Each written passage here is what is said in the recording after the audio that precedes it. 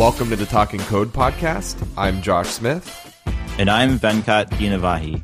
And we're having short interviews with experts that help you decode what developers are saying. If you're a first-time listener, make sure to go to talkingcode.com and sign up for our mailing list. We send out links to new interviews along with exclusive content just for our subscribers. Today we're talking with Mubashar Iqbal, who is a number one product maker on ProductHunt in terms of featured products, about how it is that he whittles down features to build actually minimum viable products. So how's it going today, Mubs? It's going awesome. I'm happy to be here with you guys. We're happy to have you. So could you tell us a little bit about yourself and your background? Sure. I've been building software on the internet, I like to say since it was invented, but since I'm not Al Gore, I can't claim that. I've been doing it for about 20 years, though, so it's still pretty impressive, I think. I worked at startups and agencies, and I built, sort of software for all different kinds of things, from sporting websites to selling toilets on the internet, all sorts of things like that. And I've used a whole bunch of different software stacks and used all different languages and stuff like that. So I like to say that I have a lot of experience. I didn't know people buy toilets on the internet. Amazingly, it's actually a pretty huge industry. And those things aren't cheap either, I will say that too. Yeah, I mean, I've never personally bought a toilet, so I guess, there's always just been one wherever it is that I've gone. So yeah, I'm usually fine with the one I already have. Yeah, it actually turned out that there was a lot of interior designers and things that actually used the website in the end. So it wasn't like sort of homeowners and things like that. It was more interior designers that were pitching stuff to their clients, and then they would just turn around and kind of order everything online instead. Oh, wow. Okay, so as I said in the intro, you are the most featured maker on ProductHunt. What precisely does that mean? Maybe give a little background for those listeners who, for whatever reason at this point, don't know what ProductHunt is. Yeah, I'll start by saying ProductHunt is amazing, and especially for somebody like me who does like to make a lot of things, it's been a fantastic way to get exposure to the products that I've been working on. And so essentially it's kind of a social networking site where people submit products that they find, and then other people vote them up if they find them interesting or not. And so over the last 8 months, I've had 16 different products featured, which is a pretty good rate of work, I think. And I'm currently number one. I've won more than the sort of next person in line. And I also like to tell people I also have more than the founder of ProductHunt itself, which people find a little bit surprising. But yeah, essentially I kind of have a lot of ideas, and sometimes it takes me a few weeks, sometimes it takes me a few hours to kind of take an idea and kind of turn it into something that I can launch. And then having it featured on ProductHunt allows me to kind of see what other people think about it and get feedback on it, and then kind of help me iterate from there. So what do you think helped you become number one and have so many products featured on there? Well, one, I think the fact that I'm able to do almost everything when it comes to taking an idea and turning it into an application. I'm pretty good at web design. Primarily, I'm a developer, but I know enough about designing things where, it doesn't look horrible. But I think that really helps because it kind of just helps me move really fast. I don't have to go and wait for somebody else and kind of get their thoughts while I'm working on things. I like to kind of have a product to kind of be able to show people and then get their feedback about things I should update and stuff like that. I also think the fact that I don't need to sleep much helps. Wait, what do you mean by that? You don't need to sleep much? I typically get between 3 and 4 hours sleep a night, which gives me about an extra half work day to kind of work on things. Wait, so how much do you work typically? Well, I typically do. So I do have a full-time job, so I work 8 hours on that, and then I'll come home, spend some time with the family and the kids and stuff like that, and then typically I sit down at about 10 o'clock and kind of work on my side projects then, and I typically go to bed somewhere around 3 o'clock. Wow. Yep. Okay, so you're married with kids and a full-time job. Yep. And you ended up having the most featured products on ProductHunt. Yes. Wow. Okay. Like, I'm not sure if you can feel the embarrassment emanating off of Venkat and I right now, but it's pretty bad. I need to start sleeping less. I couldn't resist, so I had to calculate how much time that was every year, and it looks like, well, it's 60 extra days. You get I don't know. My that's not even working takeaway, days. my takeaway so far is that I need to get a full-time job and a couple kids. So. Well, that kind of helps you get motivated too. I mean, having kids and a family is fun as well. Right, absolutely. Okay, so what's interesting to me though, so, you're talking about being able to have all this time to devote to this, but yet we're not just talking about having the most products submitted to Product Hunt, right? I mean, like I could go and come up with a bunch of really crappy products and iterate quickly on them just the same, but you have them featured, which has a distinction to it, right? Yeah, absolutely. And almost all of them have finished in like the top 2 or 3 rank. Actually, I have one number 1 ranking and a whole bunch of, between 2 and 5. So every day there's probably about 30 or 40 products that get submitted, a little bit less on the weekends. And then, as I said, people who visit the website who are members, they vote the products up. So all of my products have had, somewhere from, I think my lowest one was like 75 votes, but the highest was like, I think 750 on the day that it was first submitted. So I think there is a lot of validation there when a lot of people see the work and they think highly of it enough to actually upvote it. So it's not just about it existing on the internet and, people finding it somehow, it being submitted and people think highly of it enough to actually vote it up. Okay. So that makes sense. So what I want to try and understand then is what you felt was important in these products that ended up making them get featured in the first place. Yeah, I mean, I'll say that most of the products I've built for myself or for like a friend that I'm working with, right? So we know the problem that we're trying to solve pretty well, because when we're not trying to solve it for a doctor or a car mechanic or, something like that. So we're building tools and things that we want to use every day, and we hopefully think that sort of other people will as well. But because we're building them for ourselves, it gives us a really good handle of what's important, what's not important. And so I think we're able to focus down on why would I use this every day? How would I use this every day? And then we kind of focus on kind of implementing that specifically. And then obviously, it has to look nice and has to be user-friendly and all that kind of stuff as well. Because, you can build a really good product, and if it looks crap, people, they may look at it and they may use it once or twice, but they're really not gonna use it every day if they can find something else that has similar functionality but is a lot easier to use as well.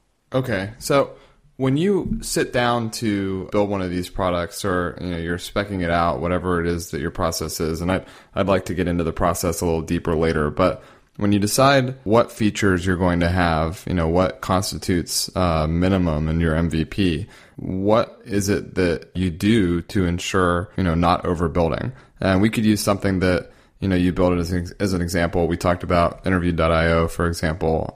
Can you explain that process to us? Sure. I think that's really important, right? Even when I'm not building MVPs for myself, even when I'm doing client work, I think you have to follow the same set of rules here, I think. And yeah, it's a little bit different when you're doing client work, because ultimately it's up to the client in terms of what features they want in their product, but obviously in terms of like the schedule and stuff, it still has an impact in terms of trying to build as little as you can, as fast as you can. And for me, I mean, it comes down to, so when you're focusing on a particular feature, I think you have to think about how many of my potential users would use this feature and how often are they going to use that feature. And so with something like Interviewed, for example, when I first had the idea for interview.io, and just to give you a little bit of info about interviews, so interview.io is a website you can go to find podcast interviews with specific people which you're interested in. So most podcast sites out there will feature a podcast and they'll give you all the episodes inside of a podcast, and you can kind of subscribe to a podcast and do it that way. The way that Interviewed works is that you focus more on the people who are being interviewed. So, for example, if you went to interviewed.io and looked up me, you could find all the other podcasts that I had appeared on. So if I say something interesting here and you think you want to hear more about stuff that I've been working on and kind of how I work, it's a good way to kind of find more interviews that I've appeared on. And I think there's close to 500 people now that sort of Interviewed has in its database. But when I first had the idea for Interviewed, I thought it was going to be this very self-serve kind of thing where people would come to interview.io, they would sign up and they would create like their own profile and they would submit specific episodes of the podcast that they had appeared on. But when I sat down and thought about that, I was like, well, this is a new site. There's no traffic here. my potential users, are they really going to like sign up and take the time to enter all this information? You know, most people aren't on a lot of podcasts either. So, you know, would they come and sign up just to submit themselves once or maybe once every 6 months that they would appear in a podcast? Would they really take that time to sign up and submit podcasts themselves? So it's, you know, it's like how many of your users, you know, how many of them actually appear on your podcast versus how many just want to find more podcasts of kind of other people.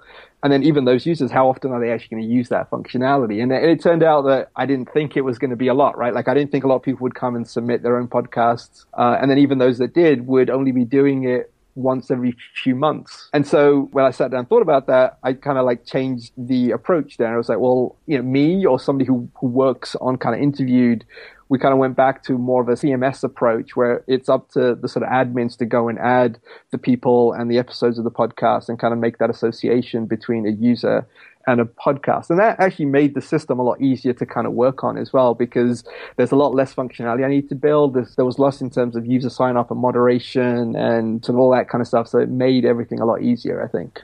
Right. And, you know, I'm guessing that probably you had a side effect of people reaching out wanting their podcast to be listed, which is, I don't know, a little more human and interesting. You have a relationship built with those people as well. Absolutely, yeah. When it first launched and got featured on ProductHunt, I probably got about 150 emails from people who were on podcasts, people who run podcasts, who said, "Why aren't I on there? How do I get on there too?" And yeah, I mean, if I'd had an automated way for them to do it, it probably would have been good too. But I probably wouldn't have got to market as soon either. Like, I mean, I launched it in January. Had I waited until I built all that other functionality, it may well have been, you know, closer to, you know, March time by the time I'd got all those features added in. So I you know, it was much better to get to market earlier and then work on adding those features if I thought there was enough of a demand for it afterwards. Right. And our podcast wasn't around when it launched, but I definitely reached out to you. I was like, oh, this is great. Please put Talking Code on there. Where's our podcast? Exactly.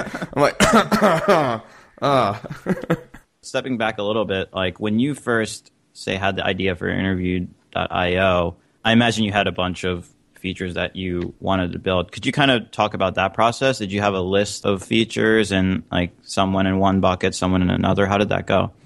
Yeah, I think whenever you have an idea, there's kind of always a list of the, like every site needs these features, like, you know, user site, user login, I forgot my password, you know, like a way to contact me. There's those things that kind of every site needs. And those you kind of just kind of start with and you kind of assume that at some point you're going to have to work on those. And then there's obviously like the feature specific for the specific app that you're working on. Those are the really interesting ones, I think. And yeah, so there was a whole bunch of features, things like letting people add their own podcasts and letting people sign up and actually follow people. So like, for example, now you can, and this was a feature that wasn't available at launch, but it was added after I launched it, but you can now sign up and you can follow individuals. So you can say, I want to follow, so every time Mubs appears on a podcast, I want to get some way, you know, I just want to be told somehow that he was on a new podcast. That was actually one of the features where I think would have been nice to have at launch, but it was one of those things where it's like, I can launch it now,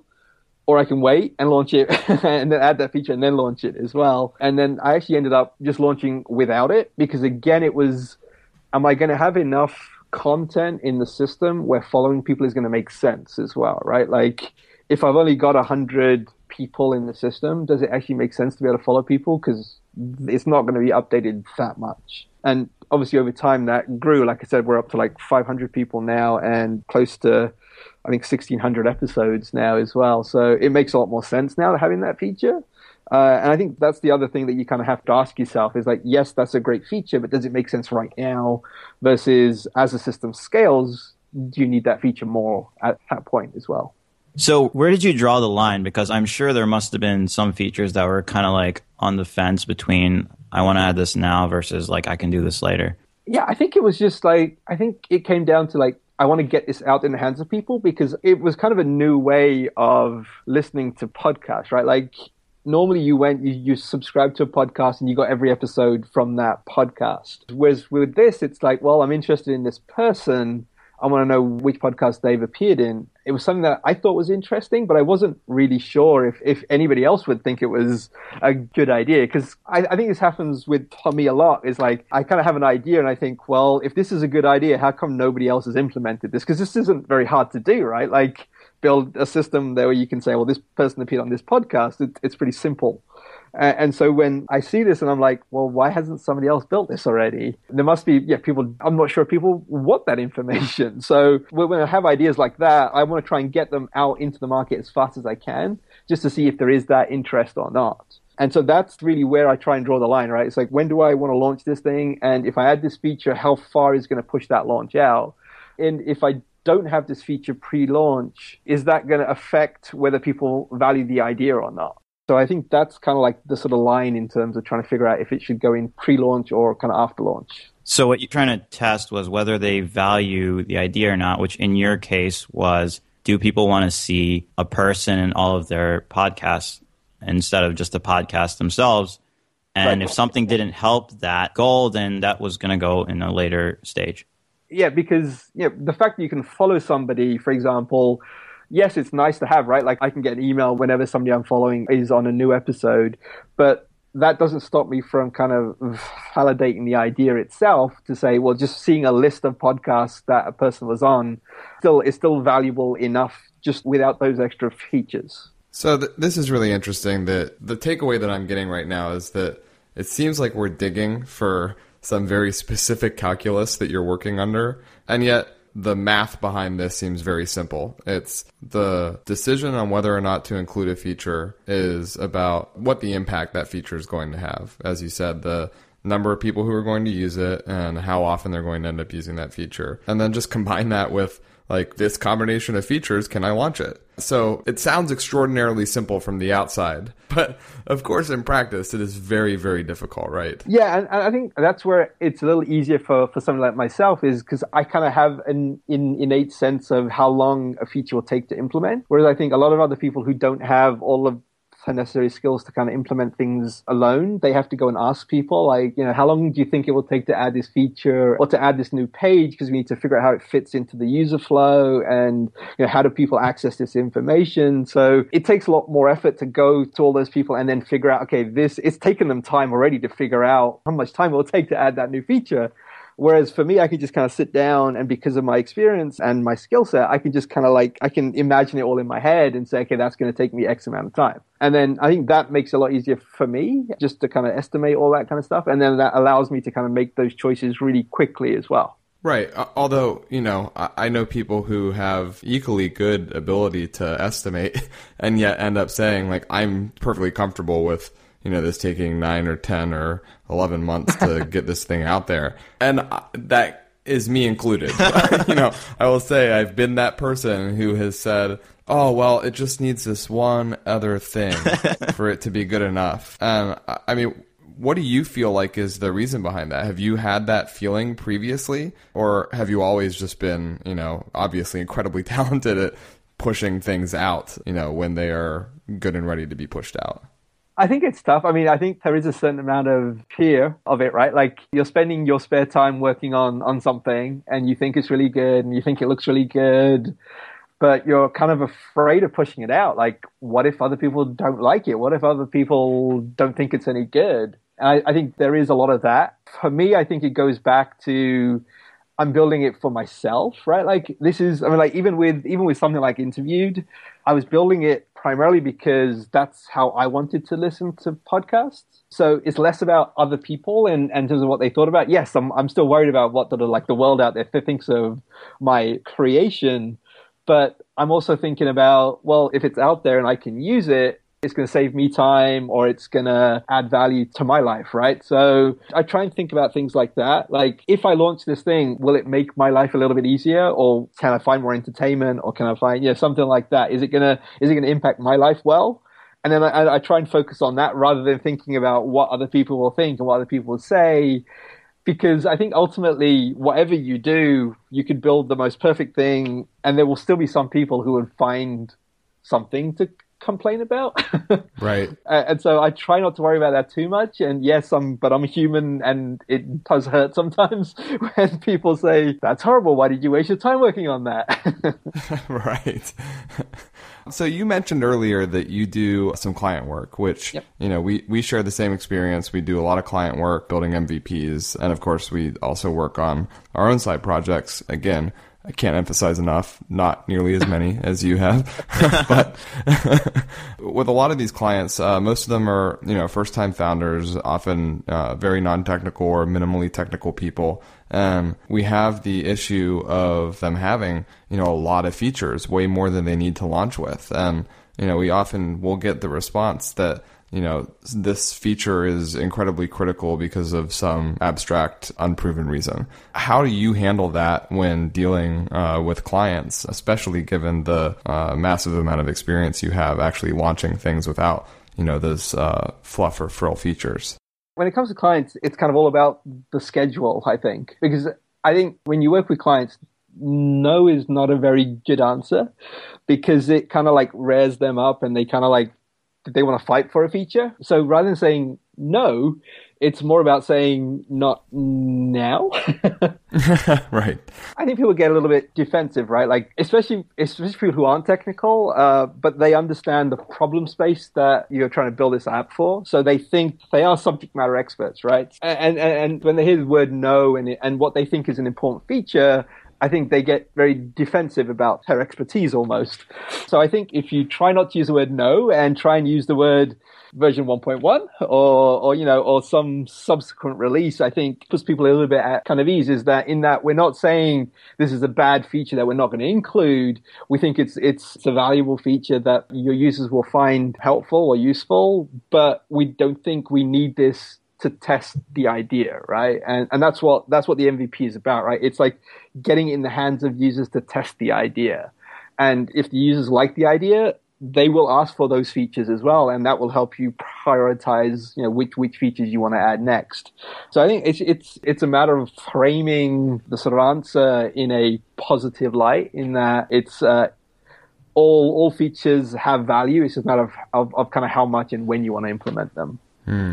Yeah, and a way to think about this might be about the now and not doing it versus later is, say, suppose you have features A, B, C, and D. If you implement features A and B and you launch, in the best case scenario, you'll just continue on with your plan and implement C and D.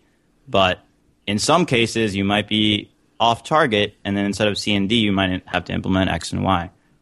Yep, absolutely. And that's been really valuable. I mean, even with something like Interviewed, I hadn't really thought about what can I use this information for. Like, I've got this list of podcasts and people and all kinds of things like that. And I thought in the back of my mind about, well, a nice feature would be embedding this information on somebody else's site, right? Like, I thought long way down the road when I had a massive list of podcasts and episodes and people that I could implement like a JavaScript snippet that you could put on your site so that when business came to my own site, they could see all of the podcasts which they appeared on. But I thought, that would come way down the road. Like, people don't want that, right? That was the number one requested feature once I launched. And so now I built a little JavaScript widget that you can come to the website, you can get. And if you're somebody who appears on a lot of podcasts, you can grab this little embed code, put it on your own site, and now you have an automatically updating page that whenever you're on a podcast, and as long as I've updated it on Interviewed, it will now appear on your site as well.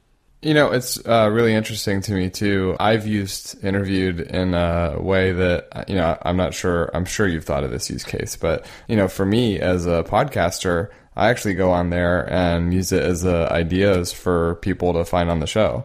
So it's really interesting because you've got this whole list of people who are on other podcasts who I know have done great interviews in the past. Right. Now I can go on here and be like, oh, this guy also speaks on this subject. And I don't know, I think it's interesting in a way that, like, had I built this product myself, I might not have thought of that use case. Could have done something entirely different and edged out the people that really could have gotten value out of that. But you keeping it fairly light has allowed people to get value out of it in different ways, and you can get pulled in a direction rather than you pushing in some sort of direction before you know what people want.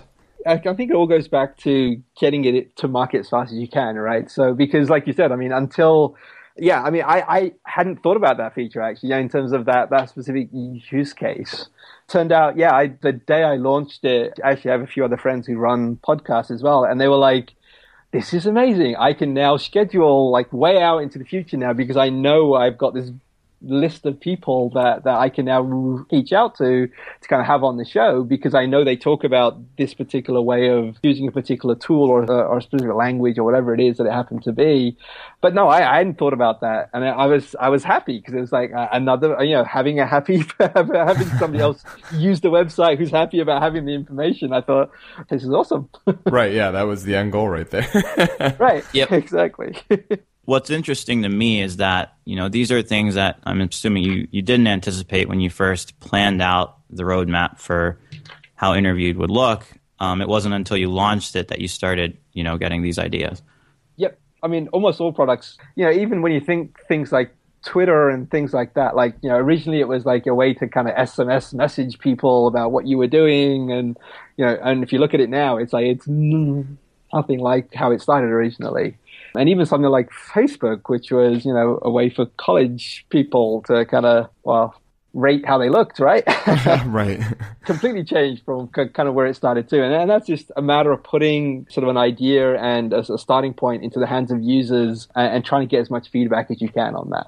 So when you have a product launched now, you actually have it in the hands of users, you're getting feedback on it. Is the calculus for deciding what features to build next the same as it was when you originally launched the product, or how does that change now that it's out there? It's very similar, because you have it in the hands of users. Like the number of people that request the feature has kind of more of an impact, right? Like when it's pre-launch, it's all my estimations of how long it'll take and how much effort it is and, that kind of thing. When it gets into the hands of users, you've got this new variable now of, okay, like 20 people have asked for this feature. Even if you think it might take a little longer or it's a slightly larger feature, if 20 people are asking for it, it kind of gives you that extra sort of push to kind of work on that feature. As the product owner, you still have to think about whether it makes sense in your roadmap, whether that's a direction you want to take the product in or not. But having that extra information, I think, really helps. So do you use quantitative data in addition to doing this qualitative customer development?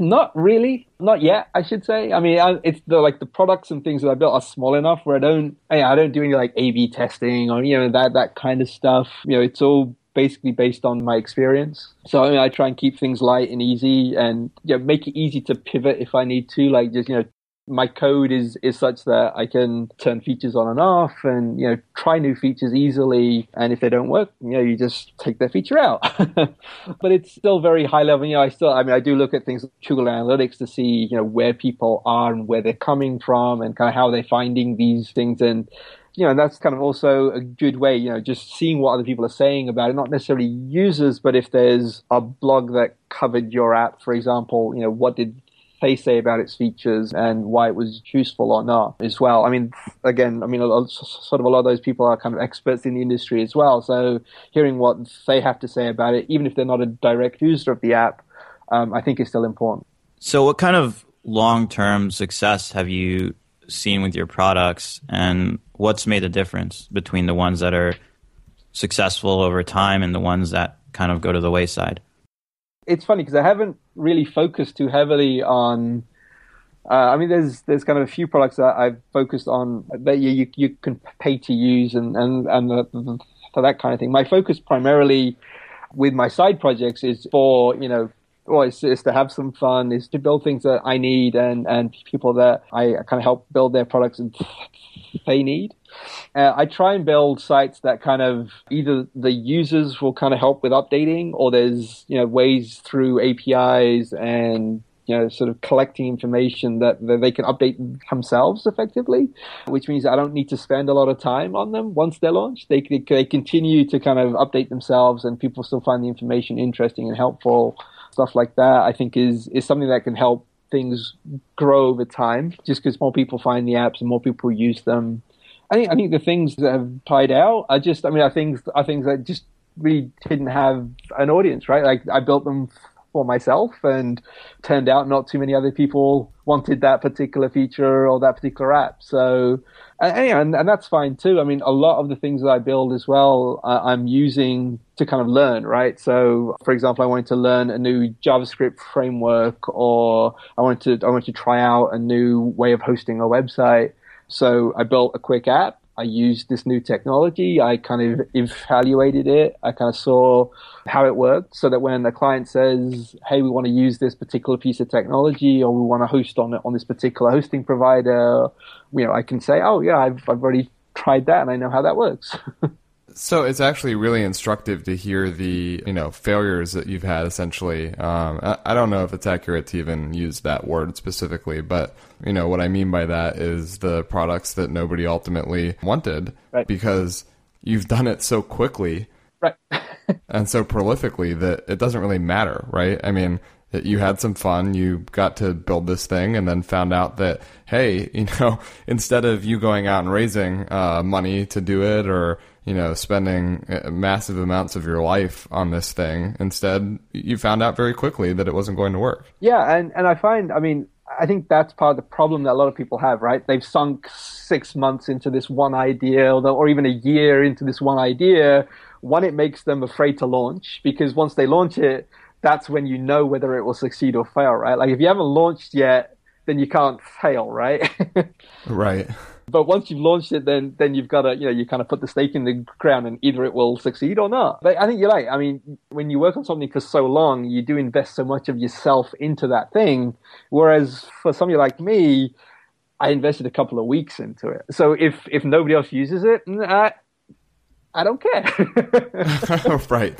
Right. So yeah, I think that's really important. And I think I'm of the view that let's launch it, get traction for it first, and then if I need to go raise money, because I think it's a really hot idea, that kind of opens up that door at that point, rather than trying to raise money first and then have that extra weight sort of on yourself while you're working on this thing. Right, absolutely. But I mean, then you don't get to get all the cool Aeron chairs and everything. So. I will say I've been working out of my house for about 11 years, and I would not spend $1,000 on a chair.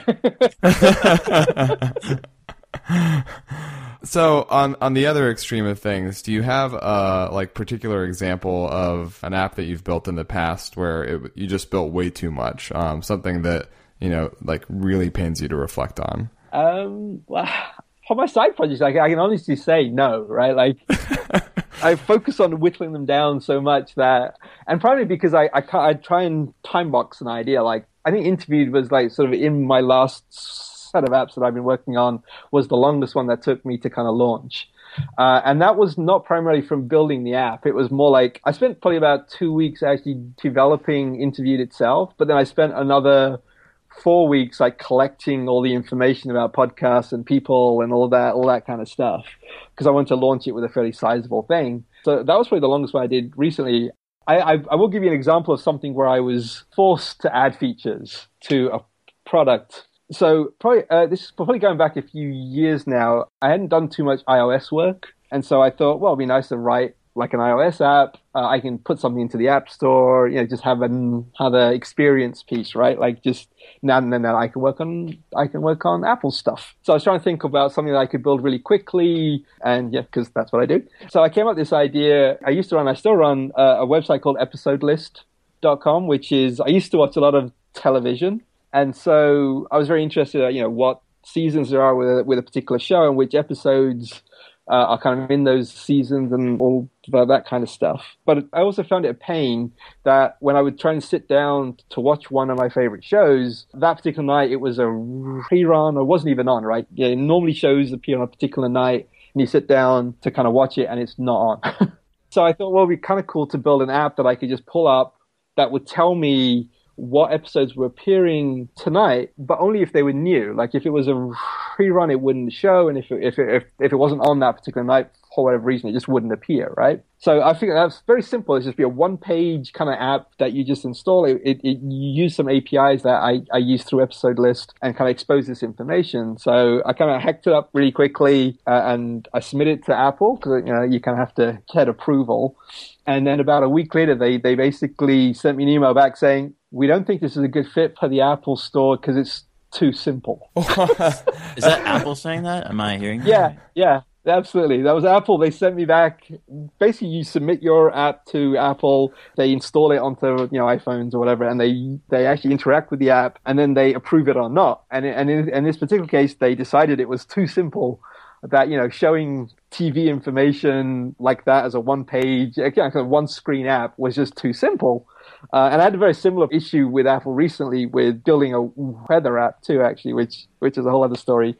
So yeah, so basically I kind of had to figure out, okay, what features can I add to make this less simple? So I went back and I added, you could click on a specific episode, you could find out more about the show, you could see all the seasons and all the episodes and all that kind of stuff. And eventually it was approved. So yeah, so basically thanks to Apple, I had to go back and add more features because they said it was too simple. Oh my God. Apple, please, if somebody from Apple is listening, stop the madness right now. That's insane. I think you're literally the only person in the world that I've heard was like, I actually got forced to make more features in my own app than I wanted to. Well, because I mean, like for me, the app was, the primary purpose was like, I didn't need to look at next week's schedule or even, it's Thursday, I need to look at Saturday's schedule. Like I wanted to know tonight, is my favorite show on? And is it a rerun or not, right? Like, that was the feature that I wanted. And I thought it was a good feature, too. And yeah, like I said, it's like I had to go and add a whole bunch of other stuff just so I could just not use those extra features, but just so I could have it in the App Store. That's... Let's see if you can release an update removing all the features. Yeah, I'm not sure if they check it quite as much when you it's a small version increase. So maybe I can sneak that exactly. Bug fixes and minor improvements. Oh my God. All right. Well, thank you so much again for being on with us. This has been a really great conversation. Can you tell us where we can keep up with you online? Yeah, Twitter is best place. It's Mubashar Iqbal, which is my whole name. I'm pretty much that everywhere. So on Product Hunt and Twitter and Facebook and all those kind of other places. I also blog every once in a while. Not so much. I probably should blog a lot more, but that's hubs.me is the blog that I have. Okay, great. And I'll put links to all this in the show notes as well. You're really lucky, by the way, that you can have your name as everything on the internet. Very, very fortunate that, I mean, I tell people and they're kind of surprised, but my name in my home country of Pakistan is about as common as John Smith is in England. So I guess I'm just lucky that I moved and over here it's not quite as popular. Yeah, I'm cursed with Josh Smith, which in the 80s too, Josh was even more popular than John. So right. There's no way that I can win. But I did get it on Twitter, so... Well, that's my other thing is I'm usually very early to try new things. So I'm usually signed up way before like the masses flood in. So I'm usually pretty early on that stuff as well. Right. Yeah. I just sign up for things just in the eventuality that things will happen. Yeah. If somebody can make me an app that just goes out and like creates Josh Smith on every app just in the event that it blows up and I need to have an identity there, please do that. There's your next app. Cool ideas. Great. Give us first dibs on it, though, because, I want my first name on everything. He's going to be done with it in 3 days, so I'm not... It'll be featured on Product Hunt by the end of next week. It's funny. I always tell people I've had just about every idea prior to it being, launched elsewhere. Because I tell people that I had this idea called Launch Feed, back in, 2006, I guess. And LaunchFeed was basically a place where you listed new launches that occurred. I was like, oh, that sounds very familiar. But it was, back in 2006, so there wasn't like the whole social people signing up and upvoting things and stuff like that. But I mean, that's what makes Product Hunt awesome is like the people who hang out there and kind of give you feedback and stuff. Right. So it's a matter of timing and it's what's that one feature that's really going to make it stand out and stuff. So I think they've done a fantastic job. But I was going to say that I also had this idea way back when as well. It was called Me in One. Was a place where you could go sign up and you could basically link all of your other profiles to it. So people would just go to this one page and it would automatically pull in your Twitter and sort of all the other places that you kind of occurred. So you didn't have to worry about what your username was on kind of all those other sites. You just went to this one page and it had all of your stuff on it. And then so people could find what you were on kind of all those other social sites and stuff as well. So. Oh man, that doesn't sound like an AOL acquisition at all. All right, Mubs. Well, thanks a lot again, and I hope to catch up with you soon. Well, that's great. It was great chatting with you guys. Thanks for listening to another episode of the Talking Code podcast. If you haven't yet, make sure to sign up for our mailing list at talkingcode.com. If you liked this episode, please be sure to open up iTunes and leave us a review. And if you're dying for us to talk about something in particular, go to talkingcode.com/ask and let us know. We read and respond to every listener question, so even if you just want a little advice, we're here to help.